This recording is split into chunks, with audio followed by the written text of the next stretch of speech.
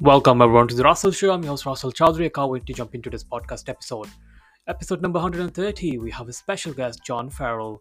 So in this episode, we'll discuss with John the topic of leadership by me or through me improving. So don't forget to subscribe, leave a review on our podcast. Let's dive in.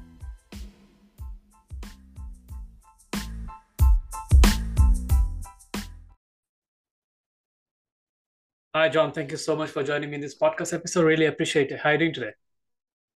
I'm good. I'm good. Thank you for inviting me along. I'm quite interested in what we're going to talk about. Conscious leadership. Yeah. I think that's the word for it. Conscious leadership. Yeah, should be a good chat. Yeah, definitely. Super excited to have a conversation with you. And yeah, before we get to the topic, I'd love to know more about you, like how you get involved in a like leadership world, like entrepreneurship. Is that something you always wanted to do, or like accidentally you become an entrepreneur? I suppose it was sort of accidental. I'm from New Zealand, and in New Okay. Zealand, it's a country bigger than Britain. It's a huge country with 5 million population. Mm, There's uh, there's 5 million population. There's 15 million cattle. There's 30 million sheep and 90 million hectares of grapes for wine. So they've got them in the right balance. yeah. But what happens down there is because it's so far away, everybody wants to go there, but there's nobody there. Everybody that is there leaves. They do their OE, overseas experience. Hmm. So I left there to do my overseas experience over 30 years ago. Um, and well, it wasn't entrepreneurial. There's a big wide world out here. Yeah. And New Zealand's a long way away. It's a little wee small place, beautiful place, but not a lot happens down there.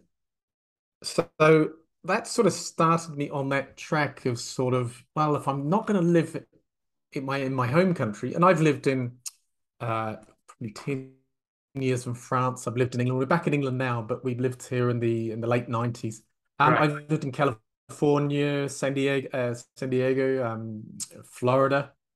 Okay. I've just spent the last 10 years in Myanmar, in Burma, which was pretty amazing. Since the war, I lived there for the 10 years that they had what they call a democracy. Right. But we had to leave because of the coup that's going on down there. So we're back in England now. But it was always sort of I can either get jobs working for other people or I can, yeah, find something that works for me and being flexible, um, enjoying travel and Yeah. not travel on holiday. It's actually going to places and really working there, not what I call a Club Med tourist.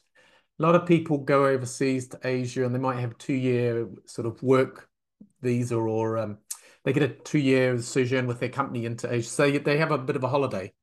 Yeah. Um, so I run into so many people overseas that never really, when I'm overseas, that never really understand the culture, especially in Asia. It's incredible. In Myanmar was an amazing place. Yeah. It was up until before the First World War, it had the best universities in Asia. It supplied a third of the world's rice. It supplied 10% of the world's oil, Oh wow. Didn't know pre-war. that. Um, Post-war, just in the late 40s, and that the, Yeah. the head of the UN was Burmese. It's massive impact on the world. And then Lee Kuan Yew in Singapore modeled Singapore on Burma at that stage. Hmm. And then in 62, the army stepped in and screwed it all up, and they sort of let them come out. It's now 12 years ago. And we arrived there, and it was a really incredibly exciting time to be there. We arrived there just before the first, what they called a democratic election. I mean, we wouldn't call it that, but they Yeah. did. Um, but it was almost like, the lights had been turned out and one day and the next day they got turned on.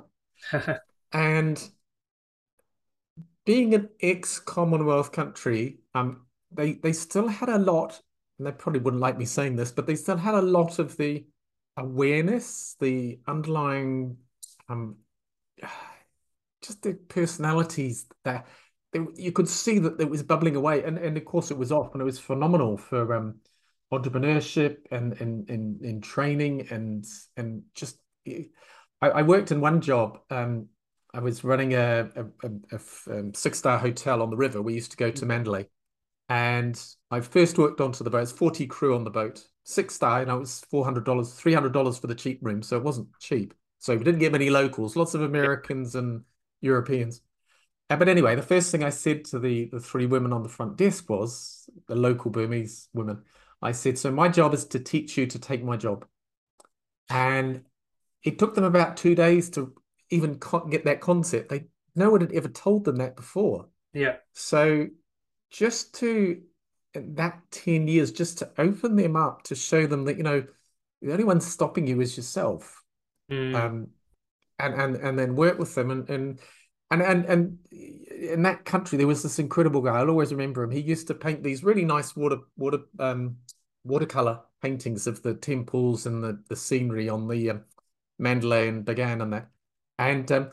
And I started to recognize him because he'd turn up and he'd try and sell his paintings to the guests, which is, it's just cool.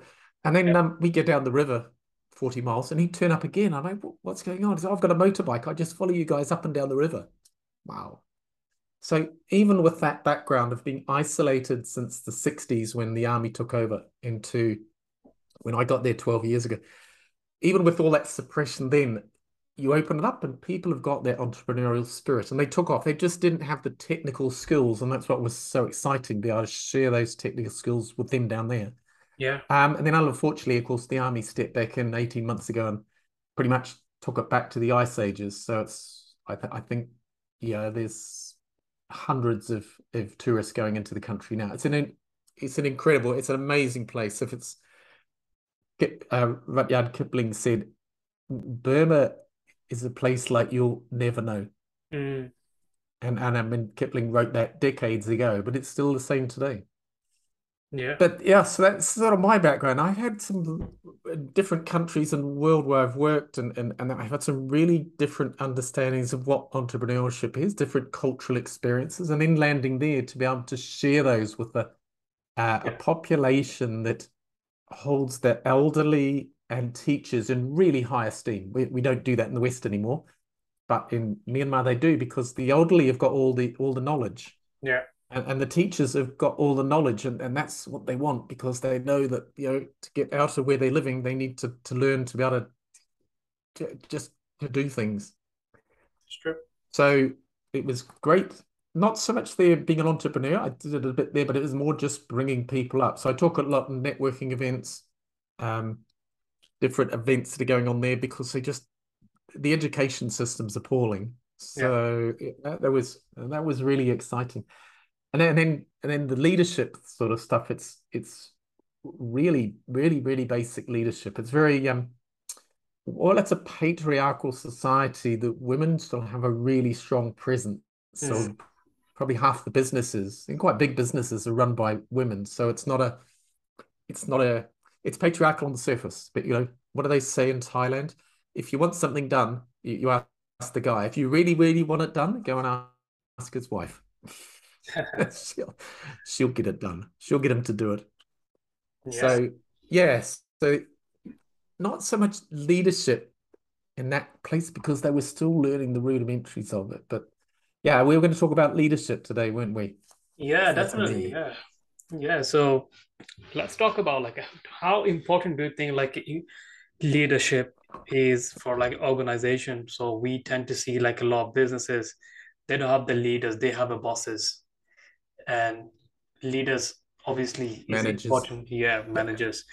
So leaders is a really important thing. Like how do you like explain like how important is the leadership is? I'll talk a little bit about how we got to where we are today. Yeah. Um, I was doing a training probably 15 years ago in Europe and was for leaders, Hmm. business leaders. And one of the things is, Henry Ford started off the peer group. So it's like he wanted to talk to like-minded people. So he collected all the rich millionaire managers together and he kicked it Yeah. off, Henry Ford, quite a few decades ago. Um, and then sitting there 15 years ago, well, who are the leaders in the world today? And even right now today, I mean, who have we got? Trump, um, the guy you've got in charge in America now, I can't remember his Joe name. Biden. Um, exactly. Or in Canada and in England, Boris Johnson in France, you've got these not really aspiring leaders that could be termed as mentors to people to aspire to.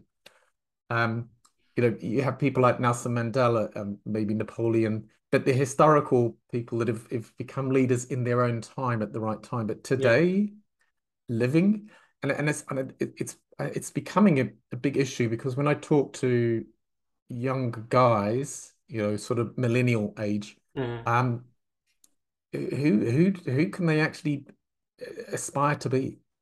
Um, it's difficult, A few years ago, it was Tiger Woods because yeah, he was a really powerful, strong, um, coloured guy that's lead, and then of course he fell off the rails, and it's sort of like, well, okay, he was, but yeah, it's really difficult. Yeah. We hold these people, we put them much more on a pedestal, and then of course everybody's human. We're all fallible, and they fall off. So the whole concept of leadership, I think, has changed. And that's sort of historical. Today, we've gone through we've gone through in humanity's period this evolution of economic evolution. So that fourth the first four stages. That first stage was living on the land, so hunter-gatherer. Yeah. Very patriarchal because your physical strength was needed, and the guy that was physically the strongest, or the woman, but usually the guy was the leader. But that was all power, physical force. Hmm. The next stage was when we started to sort of get these groups. We sort of didn't want to move around so much, so we sort of started to become big up the land, become farmers. So an agricultural age, the agrarian age, Yeah. and we moved out of the transitioned out of that and into more solid villages and towns and eventually cities where we became more specialized. So in the farm, you had the sort of the farmer or the blacksmith or somebody that had a job related to the farm. We became more specialized as we formed these cities, and that's where we sort of come right through probably till the early 90s, Mm. where we became much more specialized. And while this is an economic evolution through those stages, there's also a consciousness evolution. So you had to get more education because your skills are becoming more specialized in the cities. So it meant spending more time at school. When you're hunter-gatherer or you're working on the farm, the holidays here in the north are in August, which for me being in New Zealand is a bit strange. Why August? But that's because it's the part of the year when the crops are ready to be harvested. Yeah. So none of the kids would turn up for school. They'd all be harvesting the crops. Now, I don't know about America, but here in England, most kids think that milk comes out of a cardboard box. There's no association between the farm animal and what they're putting on their Mm. cereal in the morning. But even at that stage, so that's that sort of industrial age.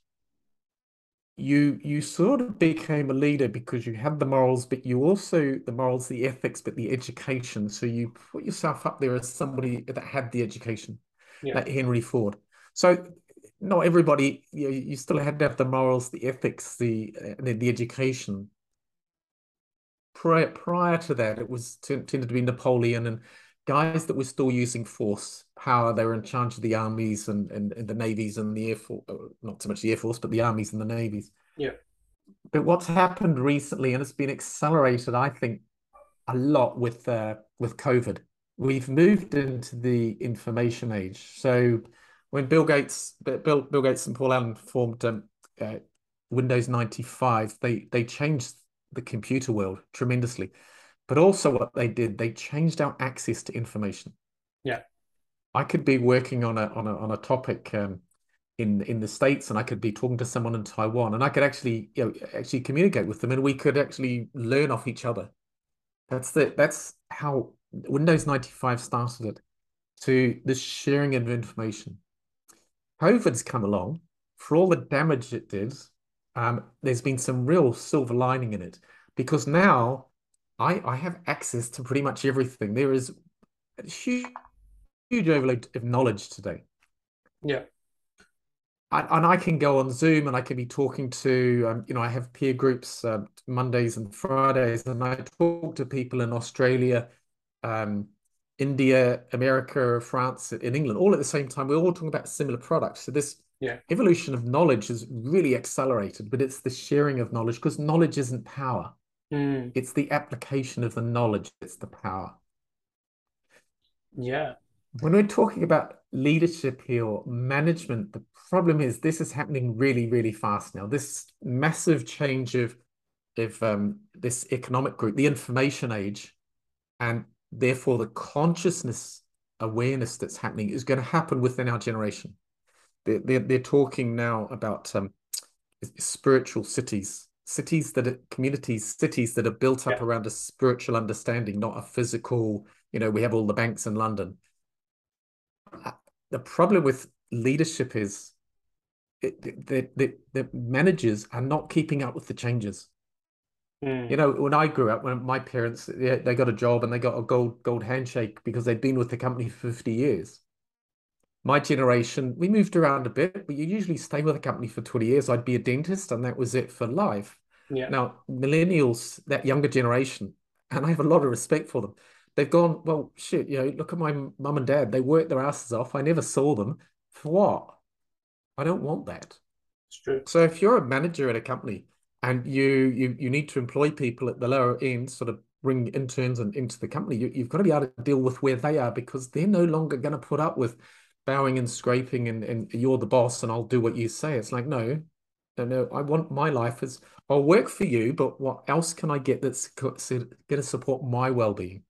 Yeah. And now we have this great reset going on and so much of the population changing jobs because that younger generation is just not, they don't want to put up with what their parents went through, which is fair enough. Yeah. Leaders today need to understand and work on that and actually encourage it. If they don't, they end up as the managers, which are fighting it. Mm. They're not working with the employees that they've got. And that's where I think we get this difference between leadership and management. Managers, it's changing so fast that most people are not keeping up with it. When I go to the doctors, I have a discussion with the doctor. Yeah. So this is what I think it is, and this is what he thinks it is. So we look at the results and we discuss them. A generation ago, the doctor had a white lab coat and he was the authority. Now, this is no longer the case. So Yeah. leaders, conscious leaders, are the ones that and it's been around for a while. It's not a new thing. Stephen Covey said, seek first to understand and then be understood. And that's a conscious leader, somebody that's going to shut up, use two ears and one mouth to understand, not listen to what's being said, but understand what's being said.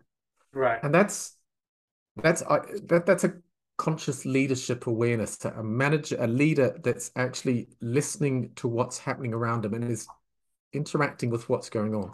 They Yeah. can no longer dictate, right? This is what we're going to do. You're in a company, you still have to reach KPIs and figures for the end of the month. There's still an economic reason for the company to be there. But Okay. I don't know about America, but in England here at the moment, the fuel companies have made tremendous profits in the last couple of years. Um, France, they've frozen the fuel prices because Mm. it's coming into winter and they're getting worried that people are not going to be able to afford the fuel prices. They're just going through the roof. Yeah.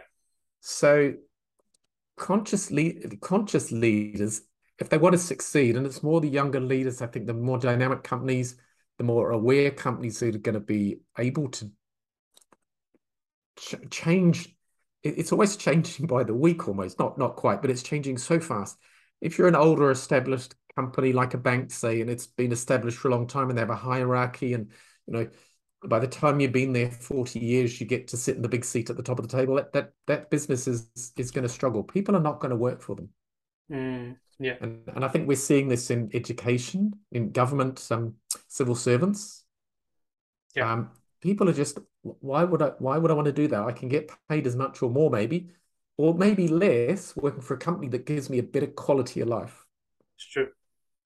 So conscious leaders are the ones that are going to be more aware of how, and it starts with themselves. You can't seeking to understand isn't looking at other people. It's understanding myself because with my background, I have a world view. I will see things through my lens. Yeah.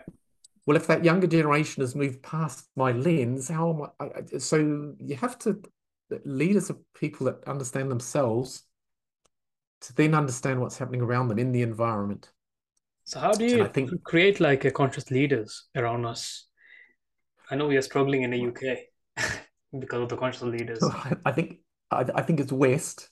The Western society, it's the same in America, New Zealand, Australia. It's no different. We're seeing it particularly in politics. Yeah, You know, what the big question I had for a while was everyone didn't dislike Trump, but a big chunk of the population voted for him. What's yeah, going on there?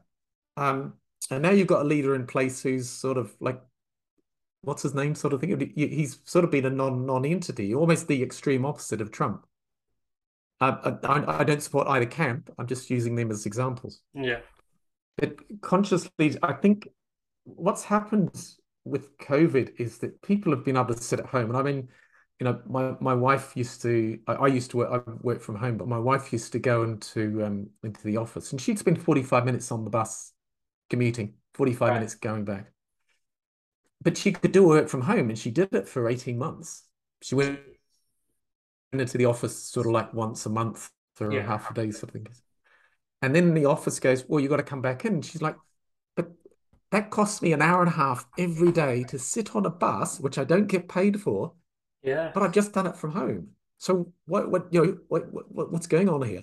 Um, and a chunk of that is because the managers don't want to lose control because they have this I need to control thing. yeah, They're uncomfortable in their situation. It's not an easy business to run, having a lot of your workers working yeah, remotely. But I think so somebody like my wife, for instance, an hour and a half extra. Now it wasn't an hour and a half extra, she just did more work in that hour and a half, but it gave people a lot more time to think, is this really what I want to do? Do I really want to go back into the office? Had COVID lasted for a couple of weeks, wouldn't have changed much, but it went for yeah, so long that a lot of people go, I just, why do I need to go into, why do I need to go into the office? Why do I need to spend so much time, the stress of traveling, having to drive in, spending all that money on a car that sits in the garage or sits in the mm, car park most of the time, which I pay for. Um, so it's all that, and so I think what's happening, and the second fastest growing industry in the States is life coaching.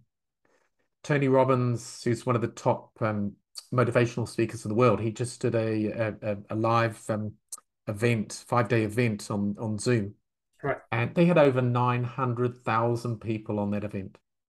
I always think it's quite good if I get sort of 20 people and some of the yeah, courses I do, they get 100 people. He gets 90,000, not just under a million people, 900,000.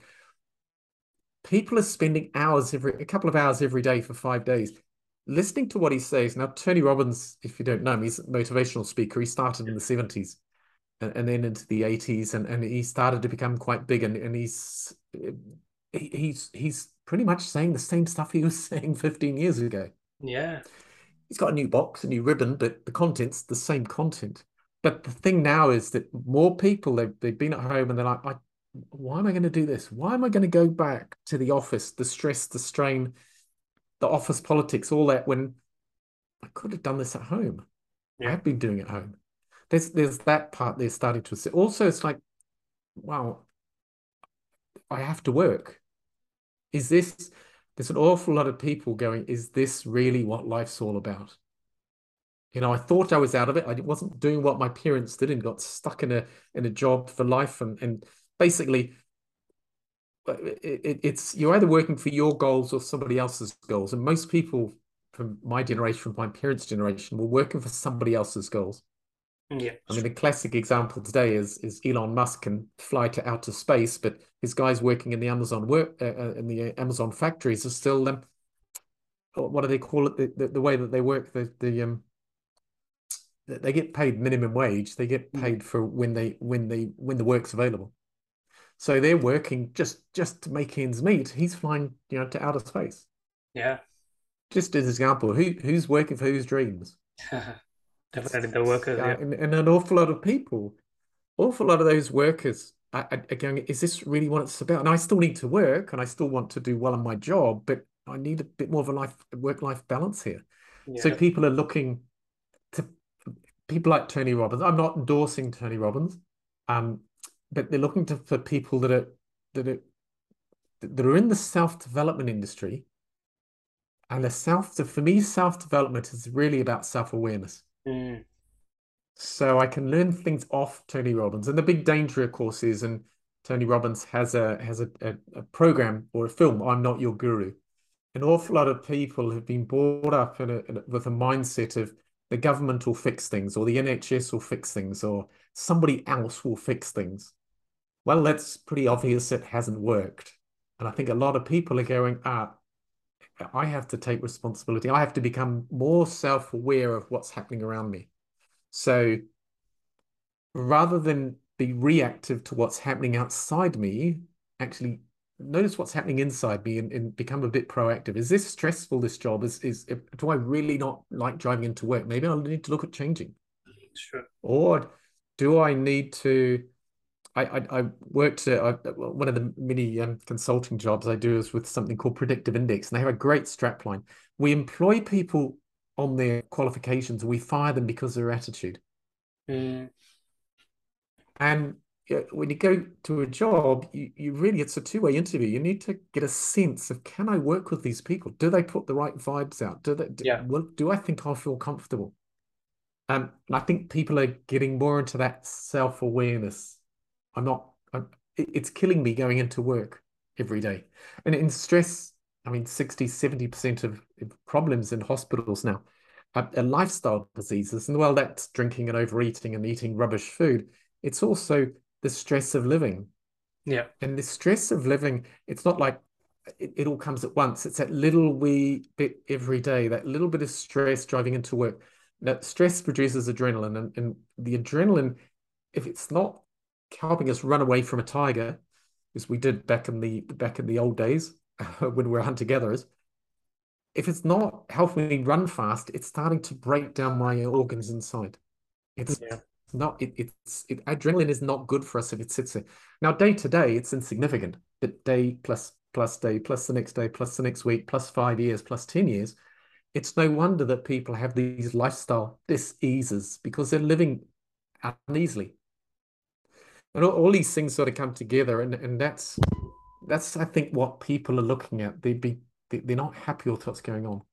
definitely. Conscious leaders are the ones that recognize this. They're self-aware enough of themselves to recognize, okay, this way of doing things isn't working. Let's listen to what they're saying. But you've got to ask the right questions as well. You don't just listen to for the sake of listening. You've got to be able to ask the right questions. So conscious leadership is, for me, is, well, if we do it on conscious levels, I think conscious leadership is a 3 me level. Mm. Most of the world, a lot of the world lives at a conscious level of 2 me. You know, the world's happening to me. I can't do anything about it. Taxes have gone up. Yeah, it's just being pushed on me. And that's a stressful situation to live in. I can't change anything. I'll just try and get week to week, earn some money, pay the bills, pay the rent, that sort of thing. And we just basically lie back and let life happen to me. Yeah, And it's a way of thinking. People get stuck in that. yeah, totally agree, John. So yeah, we're coming to end of this podcast, John. So yeah, we can go on for Already, hours. God. I know you're passionate about it. So yeah, I really appreciate your I time. think I'll just quickly say, but the next part of this, so 1 minute, the next part of this, people, they don't want to be reactive to the world. So they move into this by me level of consciousness. Now, a big chunk of the population is in by me. So I will step out there and I'll force life to bend life to what I want. Awful lot of